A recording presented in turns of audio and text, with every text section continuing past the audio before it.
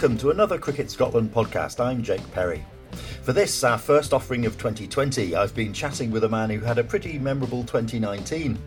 Oli Hairs crowned a magnificent season for Grange and the Eastern Knights with a recall to the Scotland squad for the men's T20 World Cup qualifier back in October. His 524 runs for Grange came at an average of over 65, while his haul in the Tilney Regional Series included 3 centuries, one a 49-ball 115 not out against the Western Warriors in the Tilney T20 Blitz. Now fully recovered from the injury which cut short his tournament in the UAE, we met up at Cricket Scotland headquarters to talk about Oli's past, present and, of course, his hopes for the future. So I'm here with Oli Hairs. Very warm welcome to the Cricket Scotland podcast, Oli. Great to see you. Good to be here. And of course, the last time that I and all the Scotland supporters saw you was hobbling off against Bermuda in that match at the men's T20 World Cup qualifier.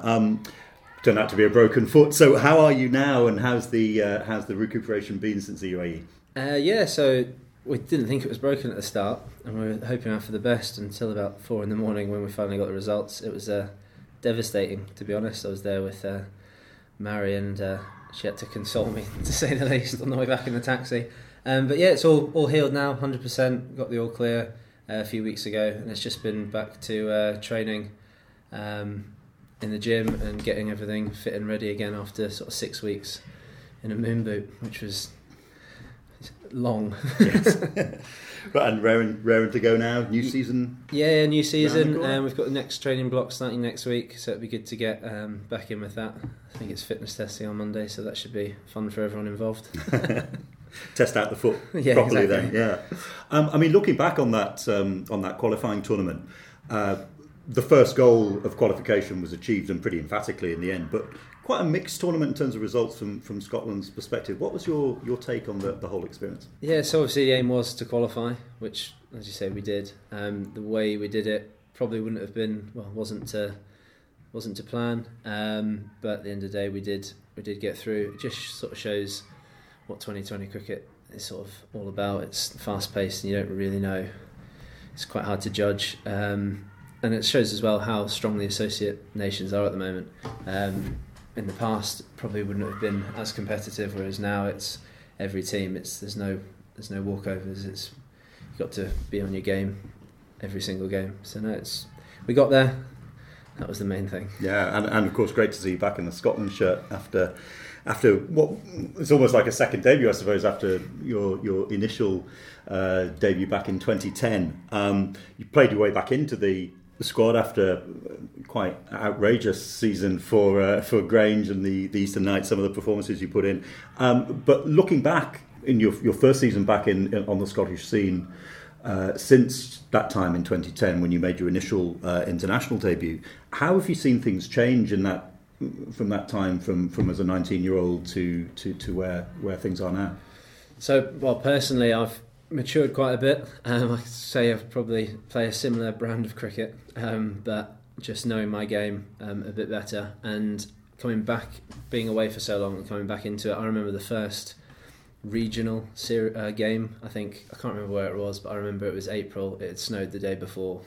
We were all in makeshift t-shirts, and that was the start of sort of the east, west, north kind of thing. There were no coaches, it was just rock up, and we just said, right, we're going to play a game. And then obviously coming back into the setup, now it's a very professional outfit. You've got coaches, S&Cs, physios on site. It's a great environment to be in. So coming back to it was completely different to what I had sort of been accustomed to as a regional series. But it was just great to be back involved. And as you just announced on Twitter just this week, a new challenge coming up ahead in the season to come at Newcastle Cricket Club. Yeah, it was a tough decision. Obviously, having played a lot of my cricket at the Grange when I was younger, being away and then coming back again, and I really enjoyed last season. However, it was a decision that I thought long and hard about. It's a new challenge, new added pressures going down there, and yeah, really looking forward to it. Take you back to the very beginnings. How did you get into cricket? What were the early days like for Oli Hairs? So my granddad used to play Kent schoolboys. He was a keeper, so I always had cricket through my dad and that side of the family. I remember throwing balls around over the little bungalow we lived down in Liphook, and then playing at a local ground. I played Hampshire under 8s, under 10s, went on a few tours to South Africa when I was sort of under 13, and then we moved up here. And then when I moved up here to Merchiston, had a link through Simon Smith at the Grange, and then that was it. I started playing all my age group cricket at the Grange, and then got into the age group Scotland stuff. I think it was Easter Scotland development and all that, the usual pathway. And that was it really. Yeah. And what are your memories of your debut? Seems like a long time ago now. Yeah, I have to wrap my brains to that one. It was I remember it was India A, I think it was my debut. I remember having a government and politics exam the day before, so I was meant to be playing both of them, but I could only play the second one because of my Gov.Pol exam getting in the way of it. And looking back at the results, I think you can tell which paper was which Mum always keeps reminding me of, wondering why that paper was a lot less. I think I had my mind on other things. But yeah, no, it was great. It was a bit of a shock because obviously playing school cricket and playing club cricket, hadn't played too much sort of A-team cricket at that time, and it was a big jump. I remember getting hit the ball at I think it was long on, and club cricketer gently jogging in. All of a sudden, it was coming at me a lot harder than I expected, and I was like, right, here we go. so this is how this is done. But it was great. I remember hitting a few boundaries and settling the odd nerves. But no, it was good fun. And from there, of course, down to York University and then on to Australia for club cricket. Yeah, so I went to York St John Uni and then played at York when I was down there. I was planning on coming back up, but my time at York was enjoyable. It was a great place to play. I'd love to go back there again. It was 300 every week kind of pitch, which is ideal. And then finished uni and then went to Australia, which is where I think it was second game in I got injured, which wasn't ideal.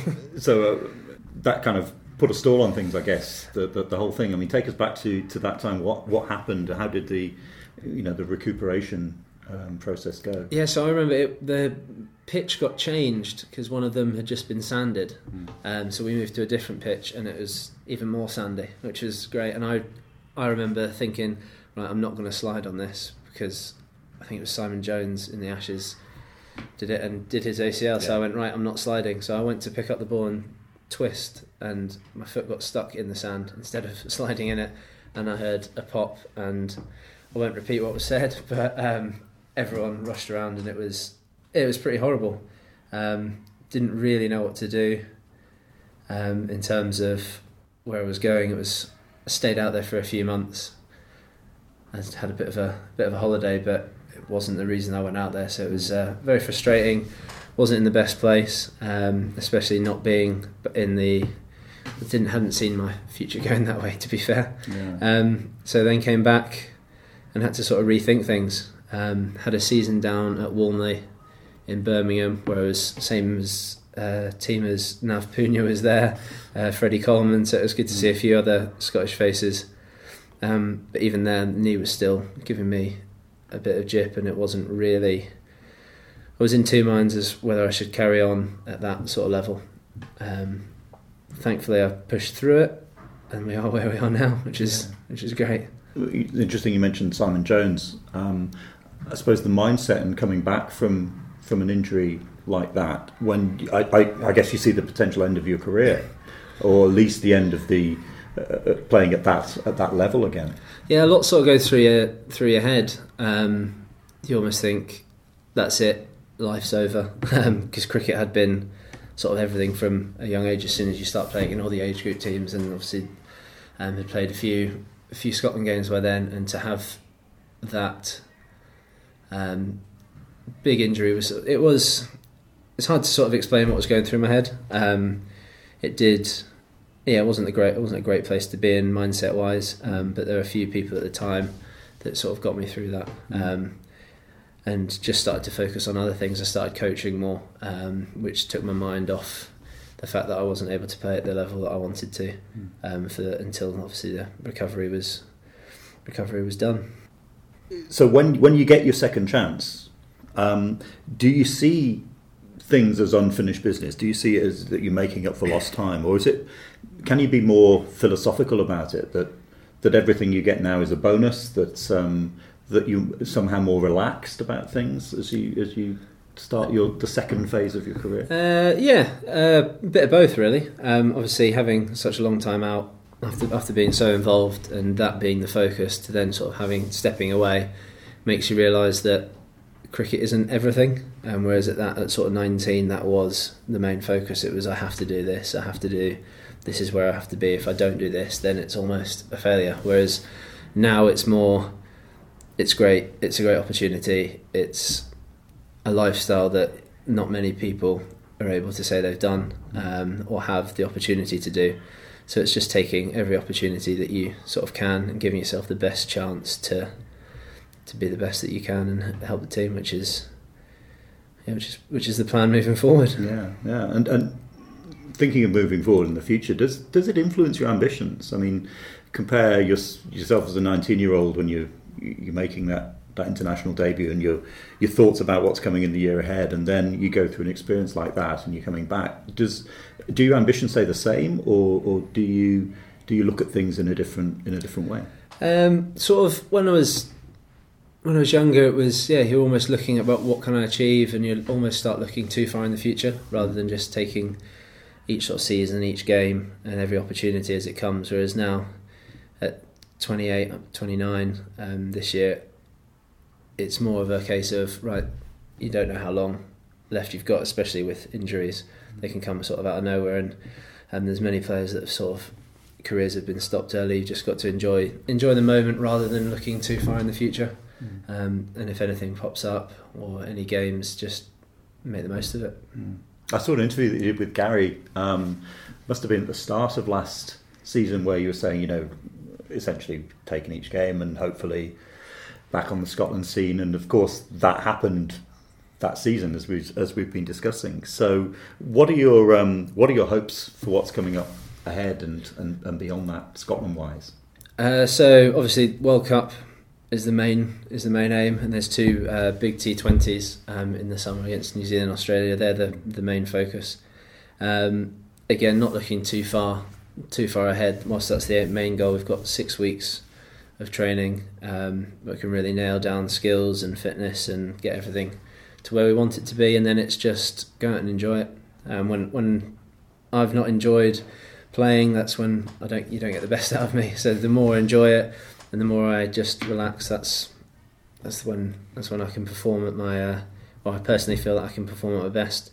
So it's making sure that you have that nice balance of a focus on the game and also being able to sort of switch off, which is you need to find that balance. Yeah, and of course the man at the helm, which we can't leave this without having a word about Carl Coetzer, announced yesterday ICC's Associate Cricketer of the Year. Yeah, he's had a fantastic year. He's had a fantastic ongoing career. He's done loads for Cricket Scotland.